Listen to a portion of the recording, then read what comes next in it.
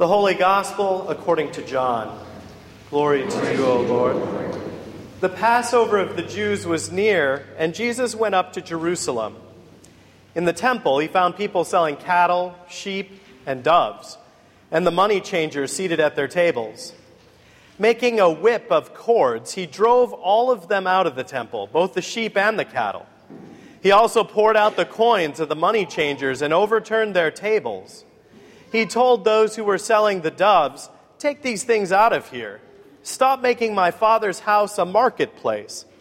His disciples remembered that it was written, "Zeal for your house will consume me." The Jews then said to him, "What sign can you show us for doing this?" Jesus answered them, "Destroy this temple, and in 3 days I will raise it up." The Jews then said, "This temple has been under construction for 46 years. And you will raise it up in 3 days?" But he was speaking of the temple of his body. After he was raised from the dead, his disciples remembered that he had said this, and they believed the scripture and the word that Jesus had spoken. The gospel of the Lord. I'd like to invite the children to come forward for the children's sermon. Good morning. So I've got a question for you. Have you guys ever seen a sign like this? Yeah, a stop sign. What does it mean? Stop. But what if I'm in a hurry? Does it still mean stop? Okay, let's try another sign here. Oh, not that one. This one. Speed limit 65. So that tells us how fast we can go, right? Should go that fast. We shouldn't go any faster. So that's a speed limit sign. So we've got stop. And we've kind of got go. But here's a different sign. Some of these kinds of signs may be signs near your schools, too. It says school at the top. Speed limit 25 when children are present. Now I got to think. Right?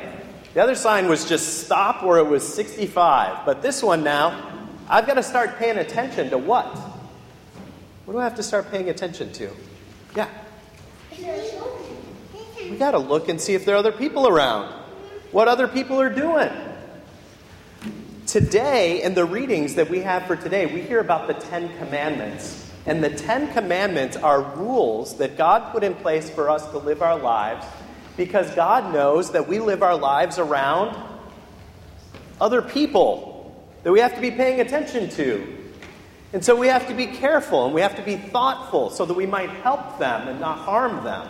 So this sign kind of reminded me of this, that it's a sign that reminds us to pay attention to those around us. Let's say a prayer.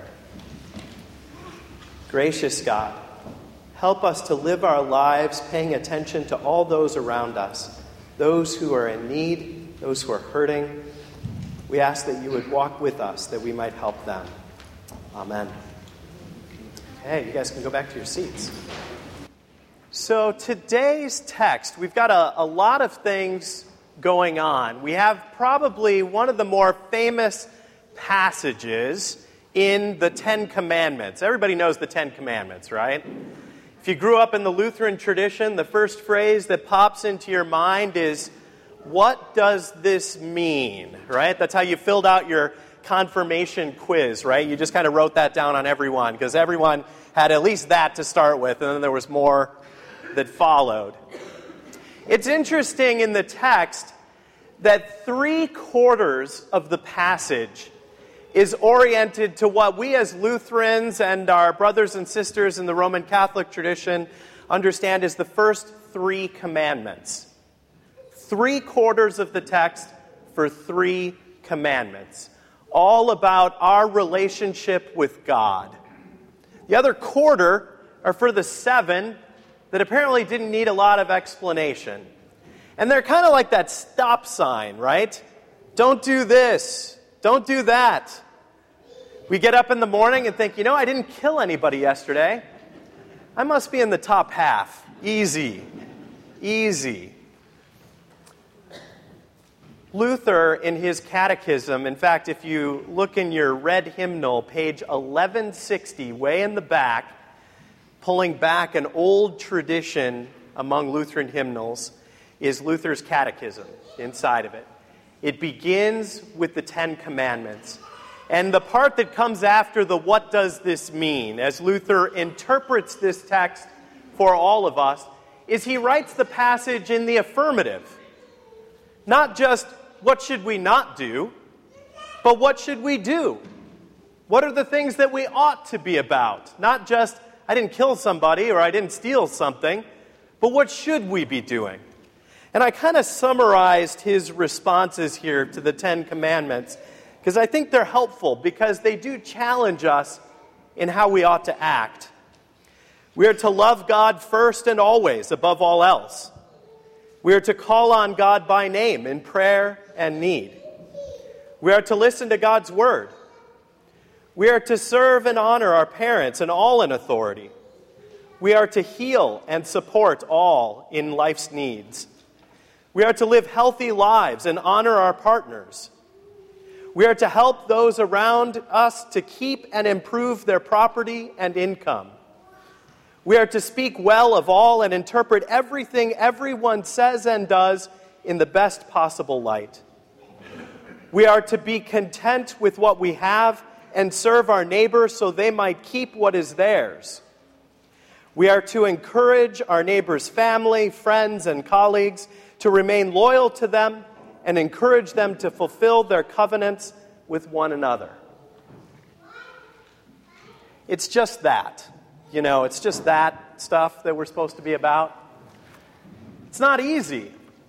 It's something that we're about every day of our lives, things that can kind of wear us down, the things that we go to bed at night in the evening thinking, I didn't do this perfectly. It's a good thing there's another day tomorrow where I can kind of give it another run and see where we might be. It's the kind of thing that calls us to gather once a week in worship, confessing to God and saying, I didn't hit it quite right this week. How can I do better? There is this challenge in this season of Lent of how we walk together in a way that causes us to draw closer to God and our relationship to God, and causes us to draw closer to our neighbors so that our relationships in community might be more whole as God has called them to be. Well, that's the Ten Commandments. It's not often that we reach back to Exodus and say, what does this bring for us today? But it sets the foundation for the gospel text that we have. And it's a very different gospel text. It comes up just once in the 3-year cycle. And it's different. Usually when we think of Jesus, we get this kind of homogenized version of Jesus where he's in this super white robe and he's got this kind of blue beauty pageant sash on. His hair is always blow-dried. He walks everywhere in slow motion, and he's always with lambs and children, never even adult sheep. This soft guy who's nice to everyone. That is not the text that we have today. The text that we have today, Jesus comes in, the second chapter, right at the beginning of the gospel. Jesus comes into Jerusalem, goes to the temple, and the very first thing that he does is he makes a cord of whips. He makes a weapon. He makes something to drive people and animals out. This is not the Jesus that we normally see, but we see someone who is angry, who is frustrated, who sees a need to change the relationship between God and God's people. So this is not an easy thing that Jesus is doing. Think about the last time that you went into maybe a store, went to IKEA perhaps, and you started knocking over displays, pushing over tables, throwing cash registers down onto the ground. Usually that kind of scenario then involves the police who help you schedule the next several months of your life as to how you might be in your Lenten discipline in a more, perhaps, solitary retreat.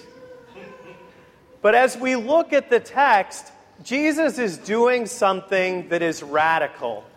There is a sense that the rules have been called back to what God called us to be about. All of these rules. There are times that we like rules, other times that we don't. I remember seeing it's either a t-shirt or a bumper sticker that had this great slogan on it. It said, "Gravity, it's not just a good idea, it's the law."